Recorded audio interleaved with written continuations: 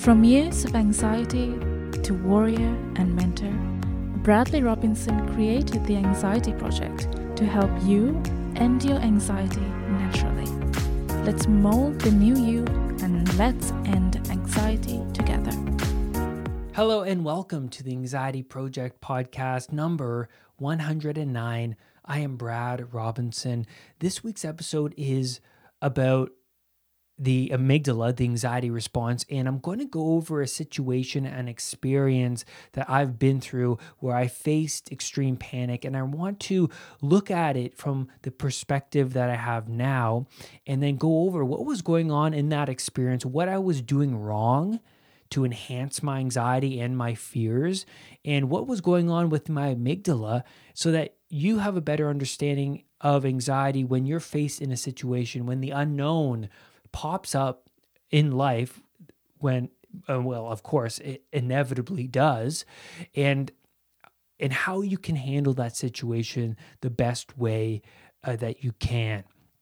Before I get into that, I just want to go over some of your guys' reviews of the podcast and of the YouTube channel and of the content in general. And I want to start off with Eric's message that he sent me via YouTube. Eric says, I have picked up swimming, blessed to have a place to swim. It's a public place and always hated having my shirt off in front of many people. So I took that as an opportunity to do something I wasn't comfortable with. I also did not want to swim and exercise for an hour. So there's some great things already mentioned in that so far. He used opportunity, which is amazing. I love that mindset. So he also continues on to say, I kept inviting anxiety to kick in. I kept inviting and trying to give me that give up and go home thought. But I always pushed through, and it's the best feeling. So it's the best feeling pushing through that. That's amazing, Eric. I've been seeing progress in my health anxiety in general, facing symptoms, beautiful progress. I now fell in love with the progress. I no longer think a symptom will kill me. I now see it as anxiety. Even though uncomfortable, I invite it to teach me more. So you're using anxiety as a teacher. That's amazing. It's beautiful, this healing journey. I noticed my healing hit supercharge when I stopped avoiding certain things when feeling anxious. Symptoms go away faster. I feel more okay with being not okay. I am excited to learn more and to get where I want to be. Thank you, Brad, for everything. You are truly special. Well, thank you, Eric, for, Eric and I have actually met before via one-on-one coaching, and he's come so far, but I love this line here. He says, let me just find it. Here it is. I stopped avoiding certain things when feeling anxious. I love that, and it ties into this week's episode, not avoiding those situations that make you feel anxious, the unknown situations, right? How brave are you to face the uncertainty, that novelty? And Eric here, he changed his internal self-talk. You can see that he's saying it's a challenge, right? He's viewing the situation at the pool as a challenge. It's an opportunity to change, to grow. And I love that. That's the mindset. That's the developing mindset anxiety sufferers need to develop in order to overcome anxiety. So thank you, Eric, for your powerful, powerful message.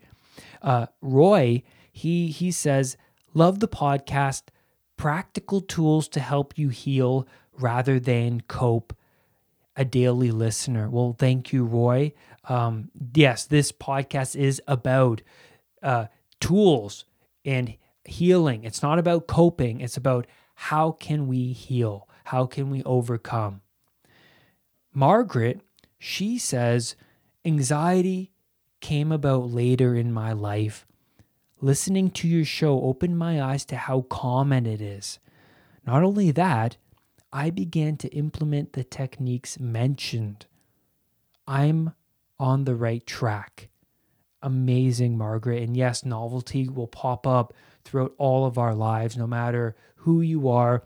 Anxiety occurs when we are in the unknown. It's how we respond to that unknown. And you can see by Eric's message that he's responding to that novelty the right way, right? It's how we respond. It's how we behave in those situations that determine the identity that we want to build for ourselves, right? The person that we want to be.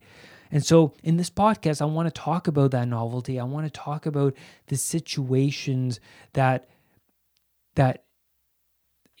initiate that anxiety response from the amygdala being the fight, flight, or freeze response, right? The part of the brain that initiates that response. So I want to talk about a common scenario that somebody finds themselves in, and I want to pick that apart today in this episode. And so the scenario was, for me, when I was suffering from anxiety, it was a scenario where I was in a lighting workshop, and I decided to take this workshop because I wanted to enhance myself. I wanted to gain some experience in the film industry. So I showed up at this workshop, and it's a new building. It's a new place. I don't know anybody there, and so straight out of the gate, that's novel. That's exciting. My anxiety is already active to some degree because our anxiety systems are active whenever we are in the unknown situation. And so I was in the unknown situation, and my anxiety was active. It was excitement, and it was, curiosity, right? And so I sit down at the workshop, and then 5 to 10 minutes into the workshop, I started to pay attention and notice shallow breathing, right? Everything was quiet. There was a presenter. There was about, I would say, 20 to 30 people in the room. And I was sitting there, and I noticed my breathing. And then I started to go down this train of thought, this snowball of thought, and that led me to anxiety. And I got up and I walked to the bathroom swiftly.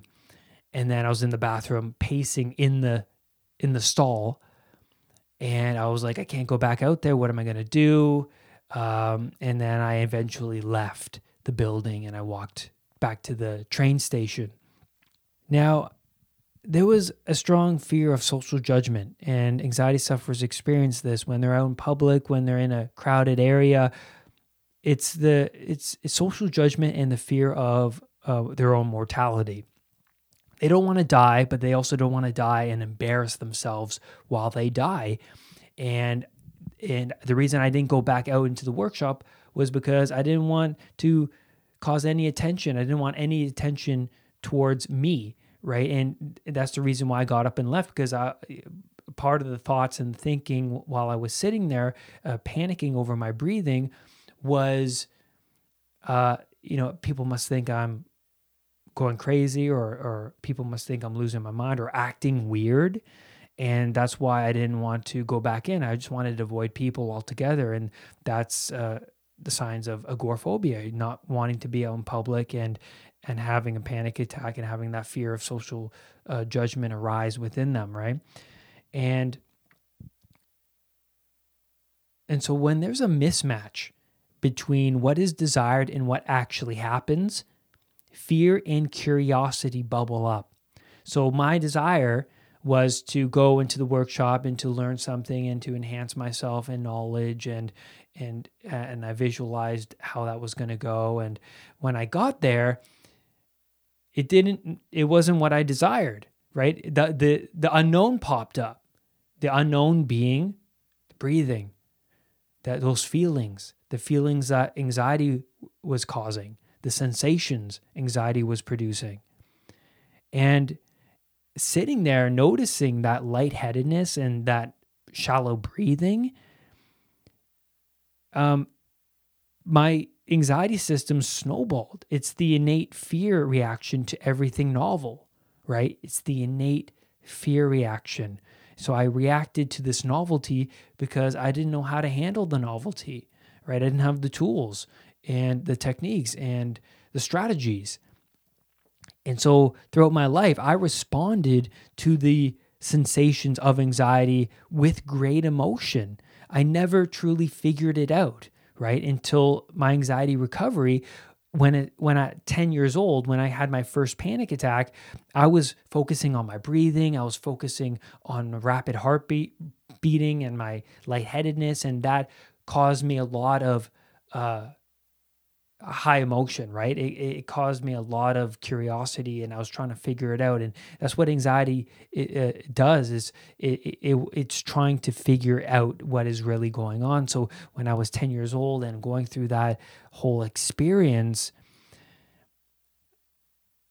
I eventually just repressed it. But the whole time throughout, my teens and my mid-20s, I never figured it out. And when that novelty came about, those sensations anxiety produced, it would send me to panic because I've yet to figure out what to do and what they represented, right? So whenever we're in the unknown, the unfamiliar territory, the amygdala, the guard, responds, right? So sitting in that workshop, sitting in that unknown place, my amygdala was active, producing bodily sensations as it naturally does. And then it was my negative emotions about those sensations that snowballed my anxiety to panic. So when we're in the unknown and the amygdala is active, we have the opportunity to tell the amygdala that there is no need to attach fear to the situation. We can do this through our behaviors, right? So as you can see from my experience, I went to the bathroom, paced around, and then I left the building. What did I do wrong? I left. Like Eric said at the beginning, right? He looked at it as an opportunity. But at the time, I didn't know. I didn't even know what anxiety was. And that's why we hold on to these experiences. That's why I held on to this traumatic event, because my amygdala was trying to figure out this whole time what was going on, right? And so if you're walking down the street and you get mugged, the amygdala labels that novel occurrence with meaning. That's why you will spend a long time afterwards thinking and ruminating over that mugging, right? You'll just keep thinking about it because that's the brain trying to figure out, what exactly happened and how can you not experience a mugging anymore. You're walking down the street and you fall into a hole, right? And then the brain is like, how can Brad avoid falling into a hole again? And that's the brain figuring out what is really happening. What happened there? How did I get myself to be in that situation? Right? That's what the brain's trying to figure out. How did Brad get himself in that situation where he was mugged? But like everybody, we repress those situations and then we don't figure it out. We just suppress it. And that's why that's why it's called baggage. We're carrying it around. We have yet to release and understood that novelty. The amygdala, the anxiety response, it wants to understand the novelty. It wants to understand why that happened and what got you to that situation. What did you do wrong? It wants to make the unknown into known territory. The amygdala will respond with high emotion to anyone who resembles that mugger in appearance, right?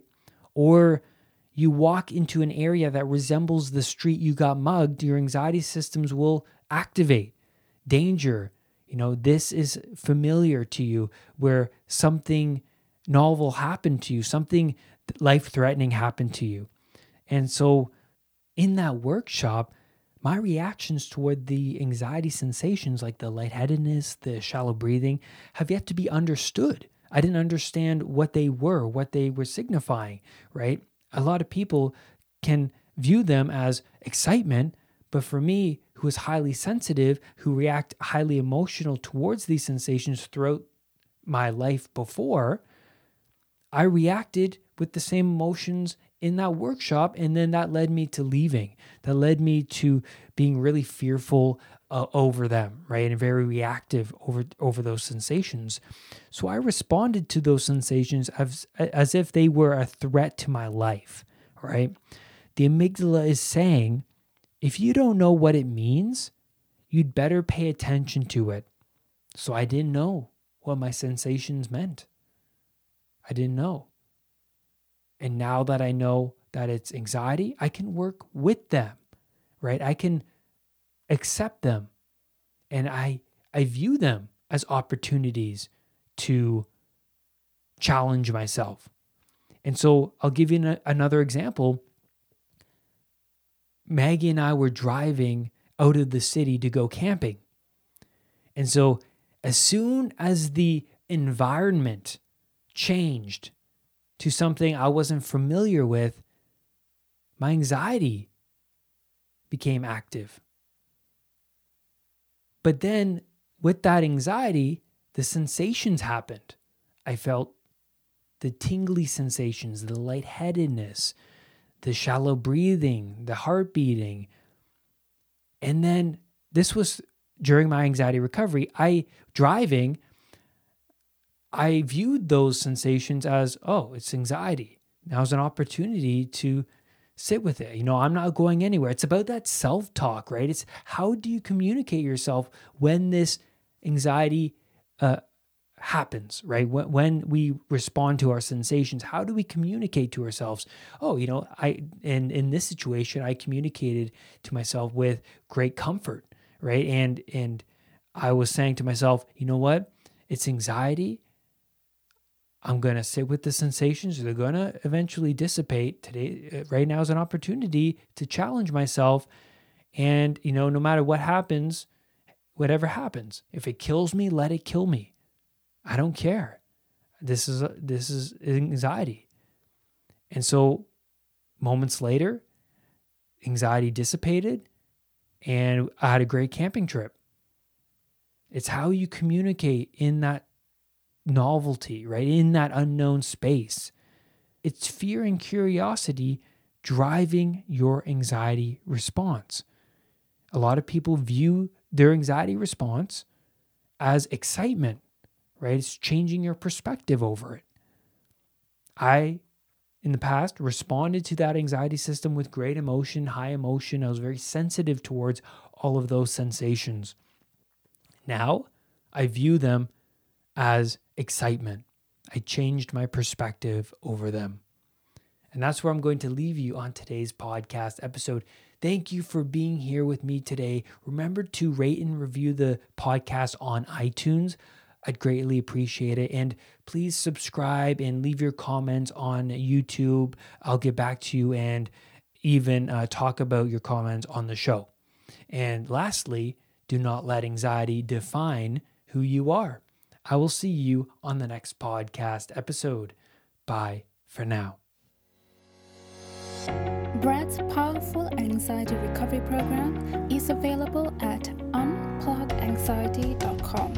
The Anxiety Project program is downloadable and puts the power of anxiety recovery in your own hands. What are you waiting for? Visit unpluganxiety.com for more details. Recovery starts now.